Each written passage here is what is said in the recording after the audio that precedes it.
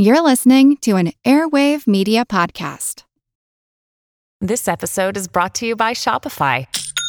Forget the frustration of picking commerce platforms when you switch your business to Shopify, the global commerce platform that supercharges your selling wherever you sell. With Shopify, you'll harness the same intuitive features, trusted apps, and powerful analytics used by the world's leading brands. Sign up today for your $1 per month trial period at shopify.com/tech, all lowercase. That's shopify.com/tech. This episode is brought to you by Jinx, the superfood-powered dog kibble everyone's been talking about. See the results for yourself and try their 1-month transformation. Within the first few weeks, you'll see how Jinx can help with your dog's energy, mood, and even digestion. And it's all thanks to the high-quality ingredients they use, like organic chicken, Atlantic salmon, and grass-fed beef. Try the 1-month transformation today. Find Jinx in your local Walmart. We live in an unpredictable universe. Minor mishaps happen. My decaf hazelnut mocha spilled across my keyboard again. They just feel big, but the universe also throws major disruption at us. Emerging from the Russian sky, a giant ball of flame. A meteorite providing a spectacular show until it suddenly explodes 30 miles above the Earth. And in response to these big events that can stand the world on end, well, it's the nature of human beings to want to put things back together again. We figure out what to salvage, how to rebuild, and how to move forward. Sometimes doing so is simply a matter of survival. In the case of earthquakes, volcanoes, or a hurricane like Sandy, we come out better able to steel ourselves against a repeat of history or other foreseeable catastrophes. And sometimes, in the case of paleontology, we unearth and reassemble as it's a way to make sense of the deep past. I'm Seth Shostak. I'm Molly Bentley. This is Big Picture Science, where we step back to get the wide-angle view of science and technology. And in this hour, how we go about rebuilding after falling victim to the vicissitudes of existence and the scientific lessons we learn along the way. But first, when disaster strikes.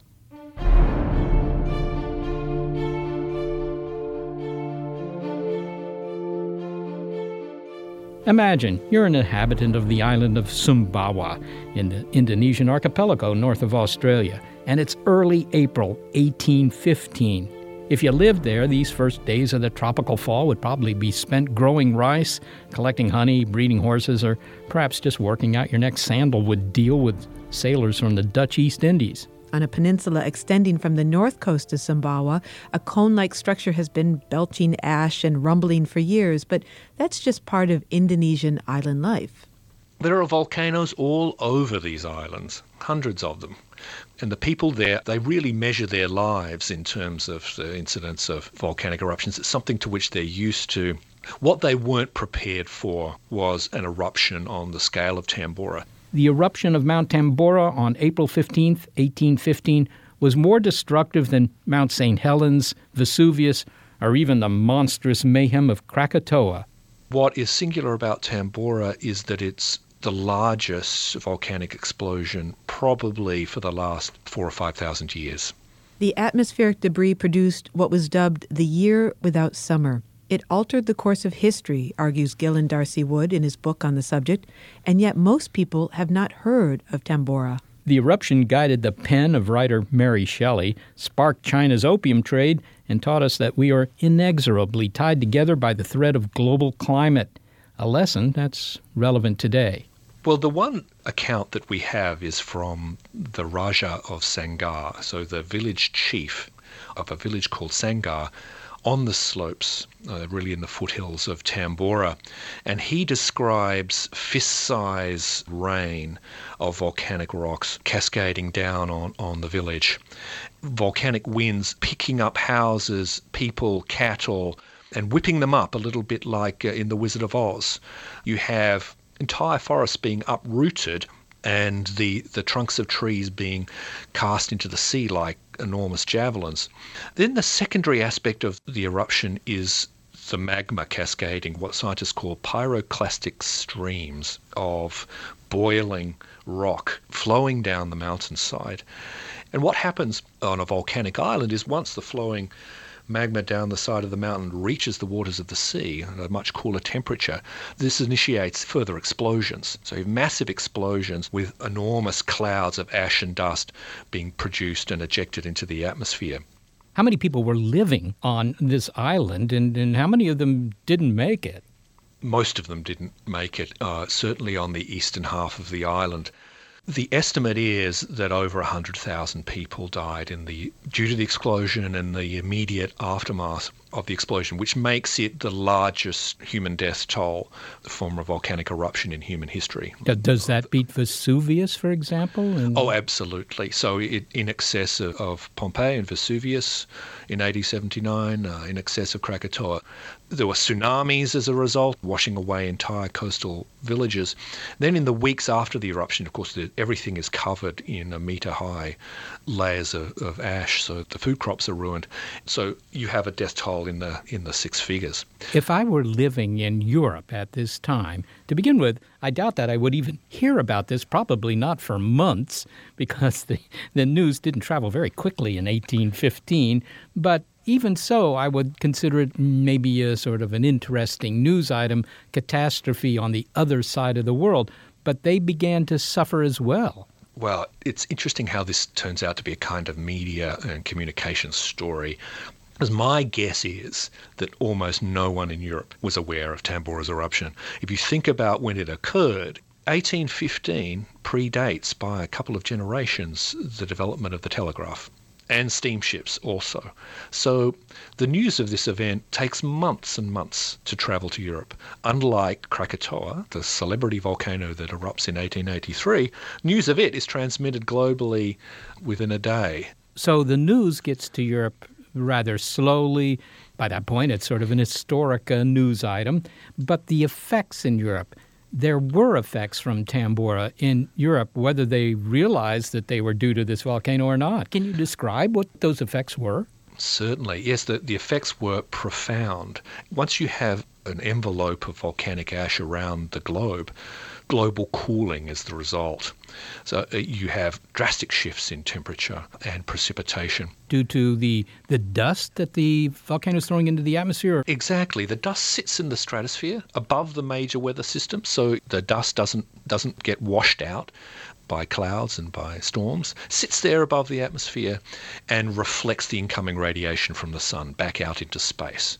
And 200 years ago, Europe, like the rest of the globe, was essentially a subsistence agricultural economy, and you had small-scale farms relying on temperatures within natural variability. And what Tambora did was to introduce drastically unseasonable temperatures, particularly in the summertime growing period. So you have the worst crop growing conditions in Europe for 1,000 years. In parts of Europe you had starvation conditions and the major societal breakdowns that we associate with ecological crisis. So you have food riots, you have famine-friendly diseases such as typhus. And so it's in this context that this particular year, 1816, which was the worst, the year without a summer, it's so called, that Mary Shelley is living in Switzerland, in the hardest hit part of Europe, and writes the novel Frankenstein. And I argue in the book that she didn't have to look very far to conjure up the image of an abandoned, homeless, malformed creature wandering the highways of Europe, because people were doing that in their tens of thousands. What about recovery, Gillen? How long did that take, and did it ever occur for villages that were close to the volcano? Well, as my visit to Sumbawa showed me a couple of years ago, Sumbawa has never fully recovered. It's an extremely poor island.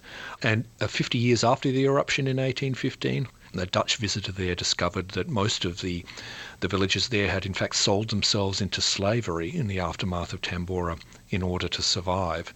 So a devastating impact on the region. There has not been a great deal of archaeological excavation on the Tambora site. A team of archaeologists from the University of Rhode Island has begun the first diggings on the mountain slopes of Tambora and has discovered what appears to have been a very prosperous community with in particular one household they've discovered, and a kind of kitchen full of crockery and prettily decorated pots, and 2 corpses of what appears to have been a husband and wife who were interrupted from their evening meal by the eruption of Tambora and were killed. And the study of their corpses shows that their immolation occurred at far higher temperatures than happened at Pompeii. So I think there's a greater story yet to be told by archaeological digs in the future. Given all these consequences, and they sound very widespread, I have to ask Gillen, is world history truly different because of this eruption, or was it, shall we say, merely an unfortunate inconvenience for 3 years? Yeah, what it actually meant was a 3-year global climate breakdown. And I'll just give you a quick list of the major historical impacts that flow on from Tambora. The impact of Tambora on the Indian monsoon, the largest weather system in the world, was quite drastic. It deferred the monsoon, diminished its power. So there was a terrible drought throughout India. The consequences of which was to alter the disease ecology of the Bay of Bengal and precipitate a new variant in cholera to which the population was susceptible and which then spread around the entire globe, killing tens of millions of people through the 19th century. The 19th century would look very, very different indeed without global cholera, and global cholera would not have occurred in the way it did without Tambora as the initial ecological trigger. A second one would be the impact on China, where a major famine in the southwest encouraged or forced the farmers there to turn from growing rice to growing opium. And you fast forward 100 years, and that area of China is the major opium growing region of the world, the foundation of the Golden Triangle, as we call it today, with huge historical implications. What lesson does Tambora provide for us today? I mean, as we're facing not just the eruption of a volcano, but a slow-motion catastrophe called climate change. I think Tambora is a climate change story. It begins as a natural disaster, but it becomes a climate change case study. What it shows us is our vulnerability to rapid changes in the climate. In the case of Tambora, it was cooling, and while now we face global warming, but the impact on agriculture is essentially the same. What Tambora did and what global warming is doing today is taking us outside the bounds of natural variability into unknown areas of temperature and precipitation, and suddenly having to adapt our growing of crops and our providing of water to an altered world, really. And the cautionary tale that my book tells is that we are vulnerable, and the necessity of adapting and being resilient to change is a massive task, given the potential human consequences. Gillen D'Arcy Wood, thanks so much for being with us. Oh, thank you very much for having me. Gillen D'Arcy Wood is professor of English at the University of Illinois. He's the author of Tambora, the eruption that changed the world. Particularly interesting here is the fact that if this eruption had happened just, 25 years later, they would have had the telegraph, and the people in Europe would have heard about it right away. Right, it would have been the Twitter of the time. Well, yeah, I mean, it's slow Twitter, but they might have connected it then with what followed, because, the facts are that the effects of this eruption, the dust and so forth that was going to wreck the climate in Europe, got there faster than the news did. The news was carried aboard these slow sailing ships. And that is one of the reasons why this eruption has been lost to history in some sense, although Gillen D'Arcy Wood mentioned that the archaeological excavation of Tambora is ongoing and that there are still many answers to be unearthed. Yeah, although I have to say it's remarkable. If you look up on the wiki, Sambawa, there's nothing about this eruption. It's as if it never happened. Anyone can edit Wikipedia. Maybe somebody should. However, one of the great catastrophic disruptions to life occurred long, long before humans existed and could rebuild. And today we put a lot of effort into assembling the skeletons of animals that thrived before the asteroid hit. How we do it and what we learn next. It's We Can Rebuild It on Big Picture Science. This episode is presented by Chemists in the Kitchen by LabX, a YouTube video series spotlighting the power of chemistry and how science and food can bring people together. In each episode, real scientists walk you through things like making your own cheese at home, the chemistry behind soufflés, methods for botanical infusions, the formula for perfect deep-fried chicken, and much more. It's a love letter to science, cooking, and individuality, with some great tips on how you can apply real scientific principles to your everyday cooking. Plus, it's just a lot of fun. Season 3 is airing right now, and you can catch up with every episode for free on YouTube by searching Chemists in the Kitchen or going to youtube.com/labxnas. That's youtube.com/labxnas. Due to the violence of the eruption on Tambora, some places never recovered. But in others, not quite as close to the volcano, people were able to put their lives back together. Humans are willful. They can plan. But there are instances of natural catastrophe where recovery occurred not as the result of conscious will.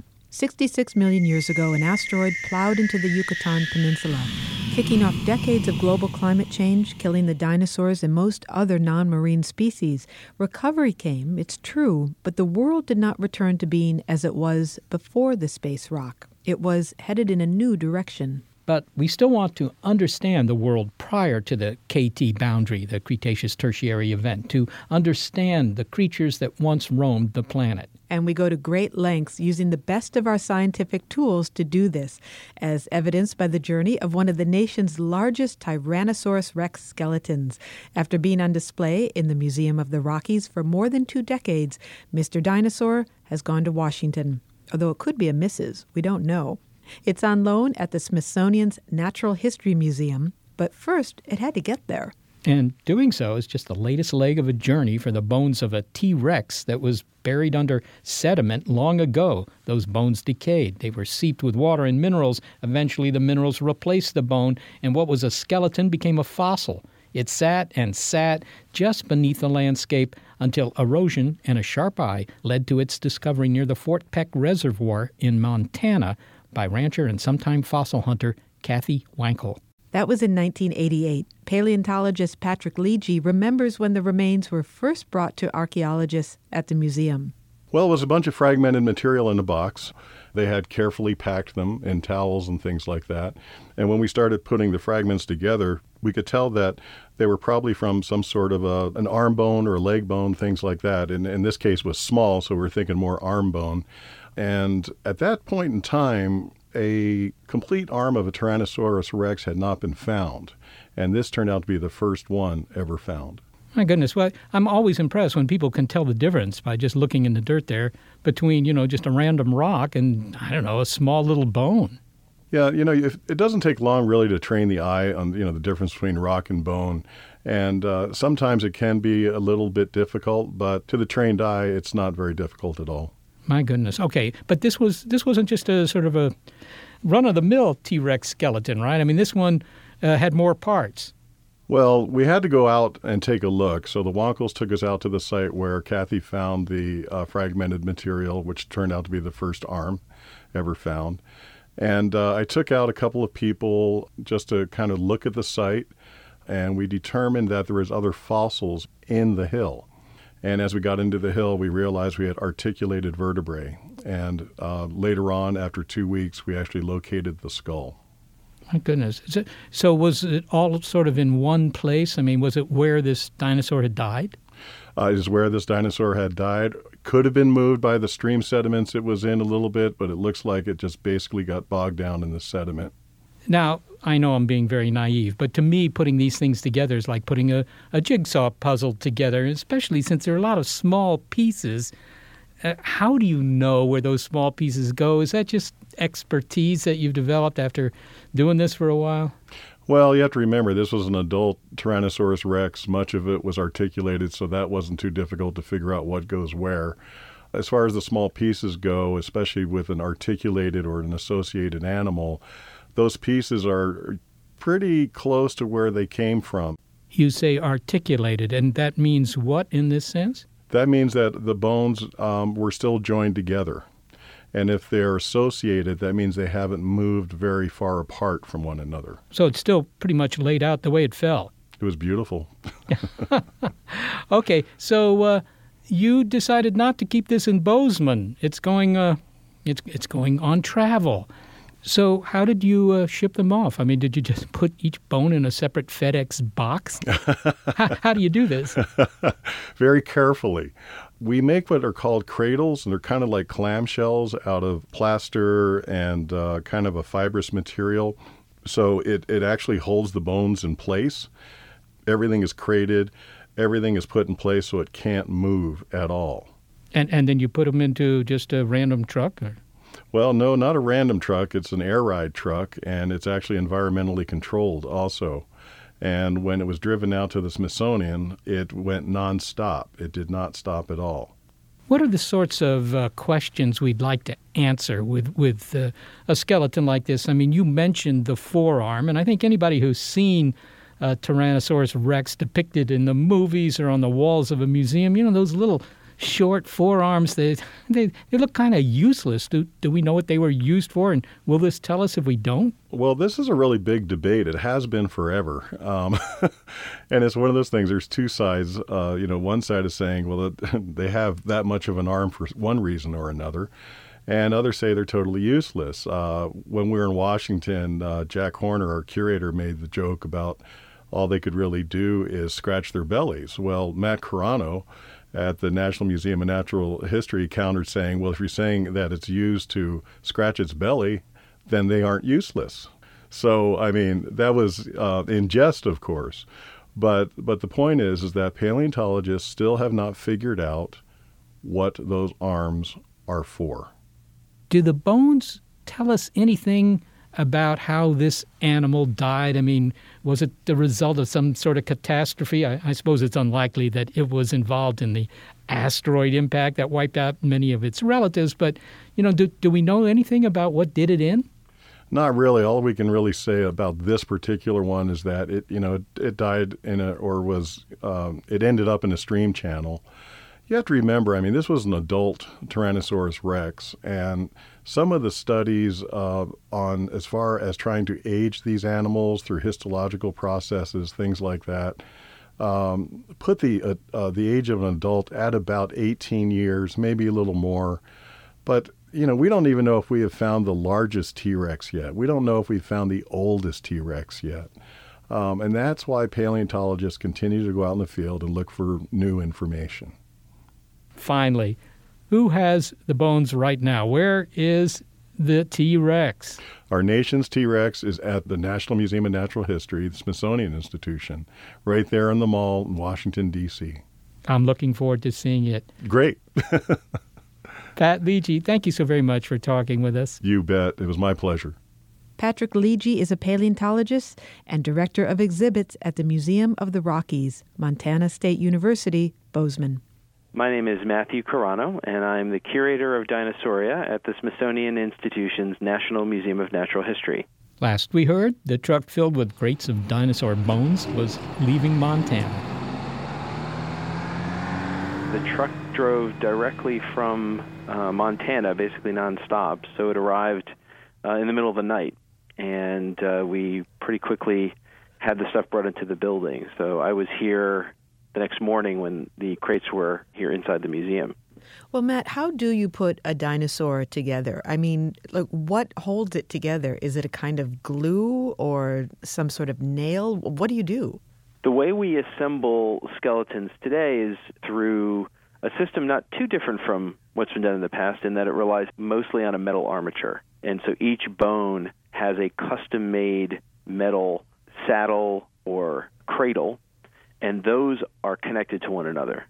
So we don't directly connect the bones to other bones, but rather we connect the support for the bone to the support for the next bone. Okay, so it's not the hip bone is connected to the leg bone. It's the hip bone is connected to the metal cradle, which is connected to the leg bone. Exactly. Although if we do a good job, it should look like the hip bone is connected to the leg bone. A lot of effort goes into digging up, assembling, disassembling, packing, and transporting a 66-million-year-old fossil. Why are we driven to do all this work, Matt, to protect and study old fossilized bones?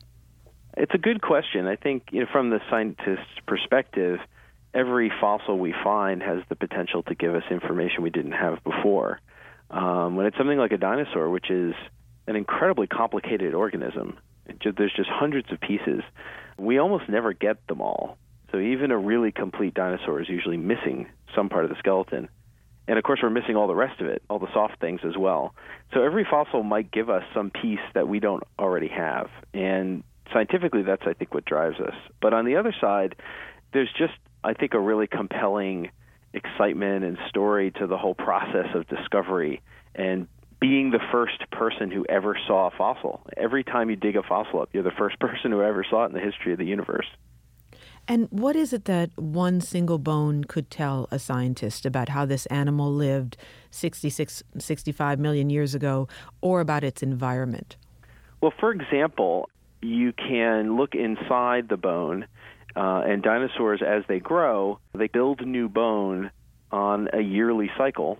And so if we look inside the bone, we can see essentially the equivalent of tree rings that can help us understand exactly how old that individual dinosaur was when it died, and the rate at which it grew by the thickness of those rings. In addition, oftentimes the minerals inside the bone record some information about the environment through the geochemistry. And that might tell us something about the ancient temperature of that environment or how wet it was or things like that. Is it more valuable scientifically, or perhaps you could compare the two efforts, to look at the bones individually as they're laid out in front of you and look at them under microscopes or use chemical analysis, or to assemble them into a whole dinosaur? Which is more instructive? From the scientific perspective, I think there's not an enormous amount we gain from putting it together as a whole animal that we can't do with those pieces separately. And in general, what we might be interested in is something like how the animal moved. And with something like a T-Rex, you can't just pick these bones up and start moving them. They're just too big. So nowadays, we do a lot of things with computer modeling. One of the things we'll do here is we're going to 3D scan all of the bones. And that'll allow us to have a model digitally that's accurate down to below a millimeter. And we can manipulate the model instead of the fossils. And that can be really quite useful if you're interested in ranges of motion of the limb bones or things like that. Was the T-Rex idiosyncratic in how it walked or ran? One of the really compelling things about T-Rex is just how enormous it is, and especially as a predator. It's about as big a predator as you seem to be able to evolve on land. And so there's a lot of interesting things about that. One is that it only has 2 legs to stand on, so it might be that that's as big as you can get and still move around on 2 legs. Another thing is that its legs are actually kind of long, and so does that mean it was a faster dinosaur, or does that mean it had a big territory? There's a lot of sort of unusual questions, and T-Rex is interesting because it's sort of pushing the limits, and so it might be telling us something about the guidelines for being a giant predator on land.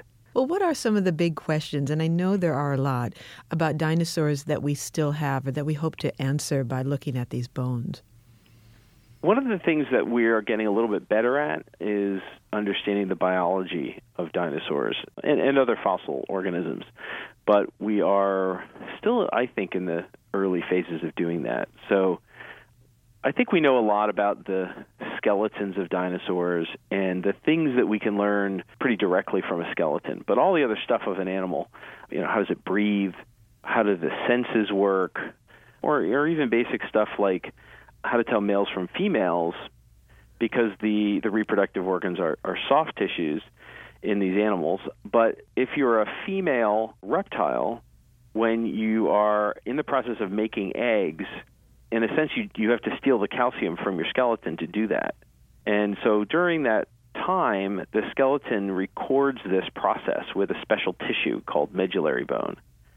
So if a dinosaur were to die during the time that it was making eggs, you can find that tissue in the bone. And there are a handful of dinosaurs where we found that tissue. And so we know that it was an egg-laying female. The problem is that if you don't find the tissue, you don't know if it's a male or a female that wasn't laying eggs. And so that's most of our dinosaurs, unfortunately. So the T-Rex that just landed on your doorstep, You don't know whether or not that's a Sioux, another Sioux, or a Rex. You don't know if it's male or female. That's right. And in truth, we don't know that Sioux was a female either. Well, finally, will the bones of the Wonkel T-Rex ever see the Museum of the Rockies again? They should. We have an agreement, and at the end of our 50-year loan, they are scheduled to be returned to the state of Montana, and I presume to the Museum of the Rockies would be happy to receive them again. So it's a long time, but obviously in the grand scheme of this dinosaur, it's a blink of an eye. Matt Carrano, thank you so much for speaking with us. Thank you. It's been a pleasure. Matthew Carrano is the curator of dinosauria at the Smithsonian Institution's National Museum of Natural History in Washington, D.C.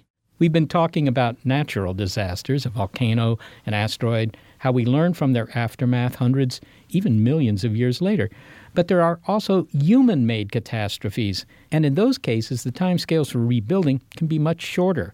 One of the world's most diverse ecosystems, Gorongosa National Park in Mozambique, is home to a who's who of African flora and fauna, large and small. Some species are found nowhere else in the world. But the park was nearly entirely destroyed, and the animal numbers there driven to near extinction when civil war broke out in the late 1970s, followed by poaching. Then in the 1990s, after more than 15 years of conflict, an effort was undertaken to rebuild the park. Today, Gorongosa National Park is thriving, and it's an example of how nature rebounds when given some help. Greg Carr is an entrepreneur and philanthropist who was invited by the government of Mozambique to help restore the park through conservation biology, along with a team of local and international helpers. He is now president of Gorongosa National Park. Yeah, so Mozambique first fought for its independence from Portugal. It was a colony, and it got its independence in 1974 after 15 years of war. And then a civil war broke out, which was basically right-wing, left-wing, so to speak. And the rebel army attacking the newly independent government hid in Gorongosa National Park for a decade. And while they were there, they ate a lot of the animals, and they would shoot elephants and trade the ivory for weapons. So they funded their war effort off of Gorongosa Park. And at the end of the war in 92, 95% of the large animals were gone. Is it accurate to say that of these large charismatic megafauna, only the crocodile was left? Out of 4,000 elephants, there were about 100 left. Out of several thousand hippos, there were less than 100 left. There used to be 500 lions in the greater Gorongosa ecosystem. When I arrived, we could only find 6. But yes, the crocodiles did just fine because they're tough to poach and they disappear into the water. So there were probably 20,000 crocodiles surviving, the only large animal species that actually did well in the war.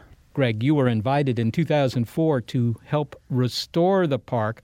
What did you see as step one in rebuilding it, and who needed to be involved? So the government of Mozambique invited my foundation to join with them to restore Gorongosa Park, and we signed a 20-year contract to do that. When I arrived, I could drive for hours and see nothing more than maybe one baboon or one warthog. Step number one was to build the trust of the local community, the 200,000 subsistence farmers who live around Gorongosa National Park. And we started to building them schools and building them health clinics, because at the end of the day, Gorongosa Park is only going to survive and be protected if the human beings that live around it are benefiting from the park. There's a photo on your website of buffaloes running like crazy from the open door of a truck. I assume this was the introduction of, or reintroduction of buffaloes back into the park. What happened to those buffaloes? We were able to get 200 Cape buffalo from Kruger National Park in South Africa, and we brought them up to Gorongosa, and now there's about 600. So that's a successful reintroduction. Similarly with wildebeest, there were none left after the war. We also purchased 200 of those from South Africa, and now there's 500 or 600 wildebeest. So those populations are coming back very well. And the good news about nature is it's very resilient. And as soon as we leave it alone, as soon as we stop over-harvesting, the numbers come back. So for the vast numbers of species in Gorongosa, they're doing just fine when we humans leave them alone. it almost sounds as if you had just left it alone and not done anything. It was just a matter of time, and the park would rebound. But clearly that's not the case. What were the critical things you had to do to affect this change? First, we had to hire and train a new ranger force to protect the park and to protect the animals. We hired 60 foresters on Mount Gorongosa to replant saplings on eroded parts of that mountain. We reintroduced large species. We hired 120 rangers, and we hired them from the local population, and those are good jobs, and we trained them. And those rangers have collected thousands of snares. And there were snares all over the ecosystem in every place you can imagine, and not just catching the antelopes and herbivores, but sadly the snares will also catch the far more rare lions and leopards. And every single month, our rangers are out there retrieving hundreds and hundreds of snares. So there have been a number of active interventions that we've needed to take to bring the park back to equilibrium, and I think we're getting there. The wildlife is flourishing now. I drive around for 2 or 3 hours in the park, and I'm overwhelmed. I might see 50 bird species. I'll see a dozen antelope species. The interaction of different species with the ecosystem, now obviously that's a very complex story, but maybe you can share with us an example of how this interaction occurs in even small ways. One of the reasons that Gorongosa National Park ecosystem can and is recovering is that the tiny things were still there. The insects, the invertebrates, and the small mammals and so forth. Because the larger species depend upon those smaller species. Just as an example, because the hippos were reduced by 95%, there were fewer birds in the park. Now, I wouldn't have thought how many hippos you have makes a difference on how many birds you have. But hippos keep waterways flowing and streams healthy because at night they eat grass, and then the day they hide in the water and they go to the bathroom, and that creates a nutrient cycle. And the fish need that, and the insects need that. And the number of insects you have and the number of small fish you have affects the number of birds you have. So pretty soon you realize that all of these species, one way or another, are dependent upon each other. But the ecosystem itself is rich in biodiversity, and when you're looking at it, it's almost as if you're looking back in time to the Miocene. You're looking back in time 5 million years. And the reason I say that is it's very possible that not a lot has changed. 95% of the species that we have in the Gorongosa area now probably had their current form in the Miocene. And for we human beings, when we're in Gorongosa, we're looking into our distant past. We're looking to where we came from as a species and where the species before us came from. And preserving that is kind of exciting to me. I feel like we're saving our origins. Maybe there ought to be a movie, Miocene Park, except this time they can film it with live photography. Don't need that computer animation. Well, I also hope that when we're in Gorongosa that we're not just looking into the past several million years. I hope we're looking into the future. And if we protect the ecosystem and let it evolve on its own, then it may be there hundreds of years from now, thousands of years from now, for everyone to enjoy. Greg Carr, thanks so much for talking with us today. Thank you. Greg Carr is an entrepreneur and philanthropist whose efforts led to the restoration of Gorongosa National Park in Mozambique. He is president of the park. Rather fitting, don't you think, that this is taking place in Africa, which, after all, was the natural habitat of our ancestors, too. That's where Homo sapiens arose. Once the dinosaurs got out of the way. Yeah, well, that's right. We just would have been, hors d'oeuvres for them. Coming up, how we face reconstruction when all is lost. Lewis Dartnell explains how to rebuild our world from scratch. It's We Can Rebuild It from Big Picture Science. This episode is brought to you by Jinx, the superfood-powered dog kibble everyone's been talking about. See the results for yourself and try their 1-month transformation. Within the first few weeks, you'll see how Jinx can help with your dog's energy, mood, and even digestion. And it's all thanks to the high-quality ingredients they use, like organic chicken, Atlantic salmon, and grass-fed beef. Try the 1-month transformation today. Find Jinx in your local Walmart. We've been hearing about how to rebuild a natural environment and a case in which it was done with success, but we are a civilization dependent on tools. And for humans, our natural environment can't be separated from our technological environment. Which you can appreciate as you pick up the radio waves or the bits and bytes of big picture science after they've come to you via a transmitter or a coaxial cable. And while you sit in a plastic chair or in your metal car or in a climate-controlled building or just walk down the sidewalk in shoes, even if you just got water out of the tap today, you've enjoyed the convenience of technology. Now, getting here has been the long accumulation of building our devices better, faster, and stronger. We can condense this tale, however. All right, so we begin with fire. Then chipping stone gives you flint arrowheads. Then smelting technology gives you the axe, the sword, and the saw. Goodbye bronze, hello iron. All tools get better, plus we get nails. Boom! Then you got gunpowder and guns. Muscles get a break with water wheels, windmills, and the steam engine, although personally I still go to the gym. Zap, then you got electricity. Next thing you know, you're reading at night and taking the elevator to the 10th floor. Oh yeah, the pounding of wood pulp to make paper and feeding it to a printing press. That changes everything. That should have been back there earlier. Sorry about that. Motors, transformers, alternating current, and we're messaging by telegraph. Then yapping by telephone. Link carbon polymers and you get plastic eyeglass frames, linoleum, and outdoor furniture. My Uncle Paulie can get you a deal on a patio set, by the way. Internal combustion engine, turbine engine, and rockets. Things really speed up. And for the finish line, radar, television, FM radio, antibiotics, skyscrapers, nuclear bombs, computers, synthetic fabrics, garage door openers, can openers, DVD players, golf carts, and the internet. So what if we had to do it all over?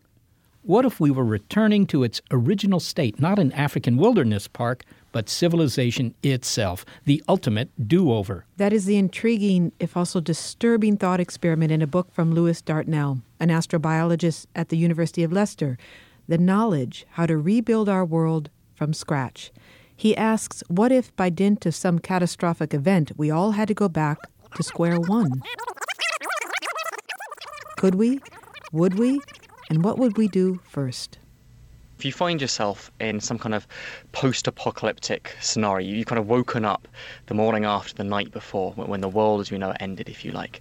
The first things you want to be able to ensure for yourself, just for your kind of basic survival and your health, are things like access to shelter and food. And particularly in the first hours and days, you've got to be certain that you've got access to kind of uncontaminated water, because that's the first thing that will kill you. And there's very interesting science behind questions like, how can I make certain my drinking water is uncontaminated? And you can boil it, for example, to kill kind of waterborne disease. Or if you're kind of scavenging in the abandoned dead cities, you could get things like bleach from underneath any household kitchen sink, or even kind of chlorine that's used to in swimming pools. You can use that, dilute it down a lot, and that's good to decontaminate, to disinfect your drinking water. Make sure you don't come down with something like cholera in the immediate aftermath of the apocalypse. So job number one at the beginning is to make sure that you live to do job number two, and that's presumably to rebuild society. I mean, exactly. Now, I figure it's taken 10,000 years to build civilization's infrastructure. A lot of it is damaged or destroyed in this scenario. Is it going to take us another 10,000 years to get back to where we were? Well, no, the hope is that with hindsight, perhaps if you had a book that described all the crucial scientific discoveries and technological innovations that you want to try and recover as quickly as possible, the hope is that you could accelerate that recovery period. So it wouldn't take 10,000 years to go from the kind of very beginnings of agriculture in the first cities up to antibiotics and radio and electricity we have today. The hope is that if you have the territory mapped out for you, you can navigate some kind of shortcut, some kind of optimal route through the science and technology, and build up your capability much, much faster to kind of pull yourself up by your bootstraps, perhaps in a matter of centuries or just a few generations, rather than it taking thousands of years as you kind of stumble around in the darkness as we had to do the first time round. Okay, so no 1,000 years of dark ages necessarily. That'd be the hope, exactly. You could avert a second dark ages, and as I say, you can recover much, much faster than it took us the first time.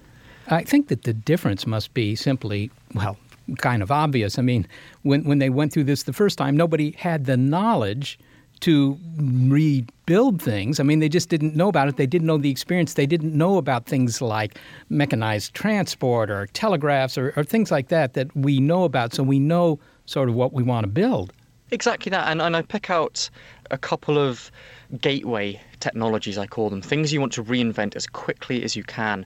And one great example is the printing press that allows you to rapidly replicate human thought and kind of disperse those copies throughout the entire population. Because before the printing press, documents only got copied by handwriting. You had roomfuls of scribes who would be handwriting to replicate and copy documents, which meant only the rich and powerful were able to bankroll that kind of thing. But with the printing press, knowledge itself becomes democratized, and it's that kind of game-changing technology that you want to recover and reinvent as quickly as you can when you're going right back to the beginning, right back to basics, and trying to rebuild a civilization from scratch. One thing that's very interesting about your thought experiment, Lewis, is the list of substances or processes that most of us have really no knowledge about. It sounds like the angel is in the details. If we were wanting to reboot the world, we'd want to get our hands on some calcium carbonate. Tell me a little bit about why we'd want to do that. Yeah, so calcium carbonate or limestone or chalk is one of these things that is utterly critical to the way that civilization runs today and has been throughout centuries or millennia. And it's the kind of basic chemistry that you can do with this. And if you bake limestone in a kiln or furnace, you get to quicklime, which you mix with a bit of water to make slake lime. And you mix this with soda ash, which you can extract from the ashes of a fire where you've burnt seaweed or kind of saltwater plants. And you make caustic soda. And so this very, very basic chemistry we've been using for centuries is absolutely critical for making things like soap to maintain hygiene and stop you succumbing to preventable diseases, for making paper and recording your thoughts and kind of building up records over time and amassing knowledge from scratch again, and for making glass, one of these fundamental substances that you don't even kind of overlook. We just look through glass, literally, in our modern world. We've forgotten just how important it is. And for the rebooting of knowledge and of science, glass is an absolutely unique substance. It is the only thing that you can make using the basic chemistry I explained the knowledge that is both relatively strong and see-through. And you've got to have something with that special, unique combination of properties to make things like test tubes where you can run chemistry experiments and see what happens, or to grind into lenses to make a microscope or a telescope to explore the world around you. And all that comes down to basic substances like limestone and slaked lime and soda ash. What about cement? Is calcium carbonate used in cement? Exactly. So quicklime and clay make clinker, which is the basis of the cement, the ordinary Portland cement, and concrete. And concrete itself, we kind of forget, is an ancient technology itself, that the Romans invented concrete, and it was almost forgotten, it was almost lost to history with the collapse of their civilization. Well, let's talk about some of these other technologies, because it's absolutely fascinating what you can do. We would need a source of energy. We would need a power source to manufacture things, to grind wheat, whatever it was. And you're suggesting that the first thing to do is to go back to power supplies that were popular before the Industrial Revolution, before the steam engine, things like wind and water. Describe what we could build there. Absolutely. One of the things you need to be able to provide for yourself is its kind of mechanical power. And the very basis of this might be something like you've recovered agriculture, you're harvesting cereal crops, you're getting the grain back out of the field so you can eat, so you can feed yourself. But you can't actually eat the grain itself. It's kind of hard and you can't really chew through it. So what we've done throughout history is grind up that grain into flour. And originally we would have just literally had a rock in our hand and kind of ground those seeds, those grain underneath another rock to grind them into flour. And over time we found more and more efficient ways of doing that. And these milling stones are basically just a technological extension to our own molar teeth, to our teeth that grind up food, and we just do it much more efficiently and effectively with technology. And so one of the mechanical solutions you want to be able to reinvent will be something like a water wheel or a windmill, and I provide diagrams for those in the book. So a windmill, as I say, it's just a technological invention for easing human toil and not having to do everything with kind of back-breaking labour, but to achieve a very, very fundamental requirement, which is unlocking the nutrients in the grain that you harvest from the field, simply so you don't starve to death. This is kind of a grim scenario, Lewis, rebooting society from scratch, and yet Your book is pretty optimistic, so this is not because you're a nihilist. What's the source of your optimism? I'm not for a second trying to say the world is about to end. I sincerely hope it doesn't. I'm not some kind of doomsayer. I don't have a the end of the world is nigh placard kind of around my neck. The basis behind this whole book, behind the knowledge, as I say, it's just a thought experiment. It's kind of holding up this notion of the apocalypse. It's a way of holding up a mirror to our society and asking some really deep questions about what it is our society does, how our civilization functions. And I say it's an optimistic book. It's a very hopeful book because it turns out that a lot of this stuff can be boiled down to the very kernel of knowledge that you want to preserve. Well, finally, Lewis, do you have a lot of tools in your basement? I actually would be rubbish, I think, trying to rebuild civilization from scratch. I've got about 2 days' worth of baked beans in my cupboard and a very small toolbox, which I use for, kind of hanging up a couple of frames, picture frames at home. The hanging up the picture frames might not be the first order of business. But perhaps not, no. But during the research for this book, I made sure I did develop a lot of first-hand experience of stuff. And I spent a day in a traditional 17th century blacksmith working by an open hearth with a hammer and an anvil, and I made a tool for myself from scratch. I made a knife, took it home and cut some bread and some cheddar and made myself a grilled cheese. So it was a bit of fun, but it was kind of a microcosm of how our civilization's progressed over time. As you kind of try something once and it doesn't quite work, but you know how it fails, so you go back and you improve each time as you go kind of round and round this cycle. Lewis Dartnell, thanks for speaking with us. Thanks ever so much. Lewis Dartnell is an astrobiologist at the University of Leicester. He is the author of The Knowledge, How to Rebuild Our World from Scratch. So that is the human response, is to rebuild and reassemble civilization itself if we had to. And that's the difference between us and, all the other critters on the planet. Because we've got a brain and we've got history, we kind of know how to rebuild a world. We don't have to just leave it to nature the way it happened 66 million years ago. But in the case of Gorongosa Park, we were the ones that destroyed it. So maybe human intelligence is not always employed in these cases. And that was an instance where us getting out of the way is actually what allowed nature to take over.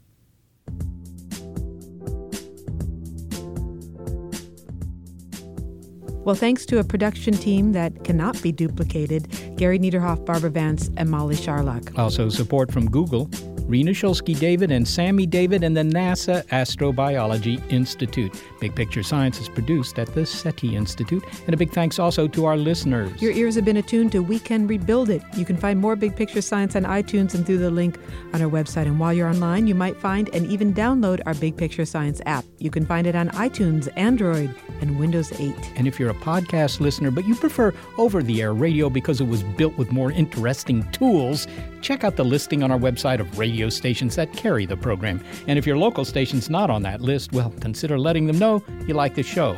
Oh, and if you have a comment, a criticism, or a suggestion... But especially a comment or a suggestion. Yes, chime in on Facebook or use that thing they call electronic mail, bigpicturescience@seti.org.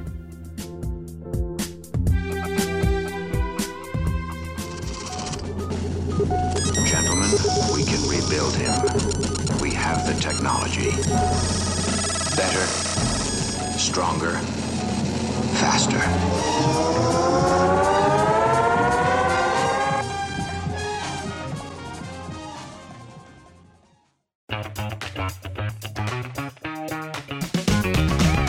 Hey there, I'm Dylan Lewis, one of the hosts of Motley Fool Money. Each weekday on Motley Fool Money, we talk through the business news you need to know and the stories moving stocks on Wall Street. On weekends, we dive into the industries shaping tomorrow and host the experts, authors, and executives that understand them. Tune in for insights, a long-term perspective on investing, and of course, stock ideas. Plenty of them. To quote a listener, it pays to listen. Check us out and subscribe wherever you listen to podcasts. Monsters are as old as humanity itself. Monsters embody our fears. Yet, they help us define the boundaries of what it means to be human. We know most monsters aren't real, yet we can use monsters to learn about reality. Psychology, biology, folklore, literature, critical thinking. We're on a journey to learn about the world through the lens of monsters. And we hope you'll come along with us. Subscribe at monstertalk.org.